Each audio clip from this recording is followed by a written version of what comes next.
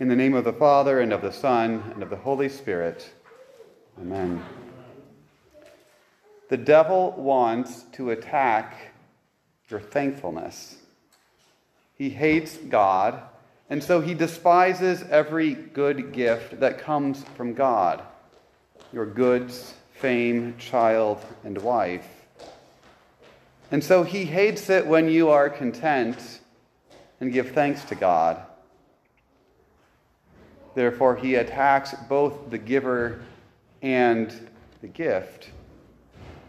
First, like it was for this rich man, the devil teaches you that your good things are not from God. They are from yourself, objects of your own creation, that which you deserve because of your own ingenuity, intelligence, and insight. The devil teaches you to look away from God and toward yourself. And when you do that, the liturgy of your life sounds like this farmer's, for he prays to himself and gives himself thanks for a job well done. Thanks is stolen from God. And the devil has another trick up his sleeve. He goes further, not only attacking the giver, but attacking the gift. He teaches you to despise what God has given you. He wants you to think that what you have isn't really that great. Your neighbor's things are better. God gave them to the wrong person.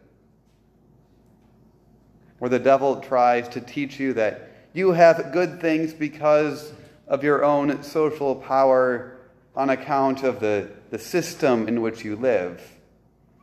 It's not simply that God has blessed you with particular skills and strengths, but that you have received special status because someone else has been oppressed, therefore making you dominant. So you look out at the world and you see that in some ways you are better off than your neighbors. And for this so-called sin, you are supposed to feel guilt. And you are not only to seek equal outcomes, but to make reparations for past perceptions of injustice. And then it goes on, those who appear oppressed, who have less status and privilege, they need to be elevated. The world wants you to see unequal outcomes and get upset. The systems of order established by God in the world must be torn down. Thus, there is no place for thankfulness, because the status quo never seems quite fair. Someone else always seems to have more than he should, and he must be made to pay. The kind of life that the devil wants for you cannot result in happiness. There is no peace or rest, only desperate want, deep sorrow, bitter jealousy, and relentless death. Now, you and I know that this atheist farmer wasn't the cause of his successful harvest. And I'm pretty sure that he knew it too. He knew that he wasn't out there day by day taking the nutrients out of the ground and putting them into the plants. He didn't cause the sun to shine and the plants to take in the sun's energy. He didn't bring the rain. And he knows all this. But he is also an atheist, a fool. And a fool says in his heart that there is no God. So this fool cannot rightly see what comes from God. A fool doesn't know where his food comes from. A fool does not give thanks to God. And so he prays to himself, because his God is his own heart and stomach. But then, when he has amassed great wealth, his liturgy of praise rings out. Eat, drink, be merry. But then St. Paul also adds to that if there is no resurrection, you should eat, drink, and be merry, for tomorrow you may die. In other words, enjoy it all now. Get whatever you can. Take advantage of your neighbor today, because when tomorrow comes, you may not be alive to enjoy it. But notice what Paul does here. He says that behaving this way is the only option if you don't believe in the resurrection. In other words, if you aren't going to rise from the dead on the last day and face the judgment, then the only logical thing to do is to get as much enjoyment out of life as you can, no matter how much you have to take from your neighbor or how much you have to harm him in order to do it.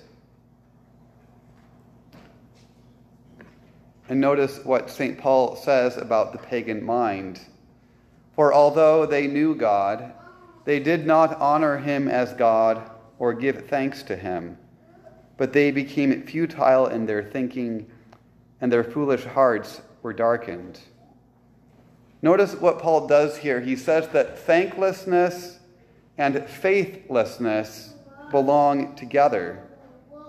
And so the failure to give thanks isn't just a breach of etiquette or failing to send some kind of cosmic thank you note. The foundation of thanklessness is unbelief. And as we heard Jesus say tonight, take care and be on your guard against all covetousness. So what is the solution? How do you get yourself out of this mess? Do you simply resolve to be thankful and work up this strength within yourself? Do you renew your devotion to our national holiday of Thanksgiving?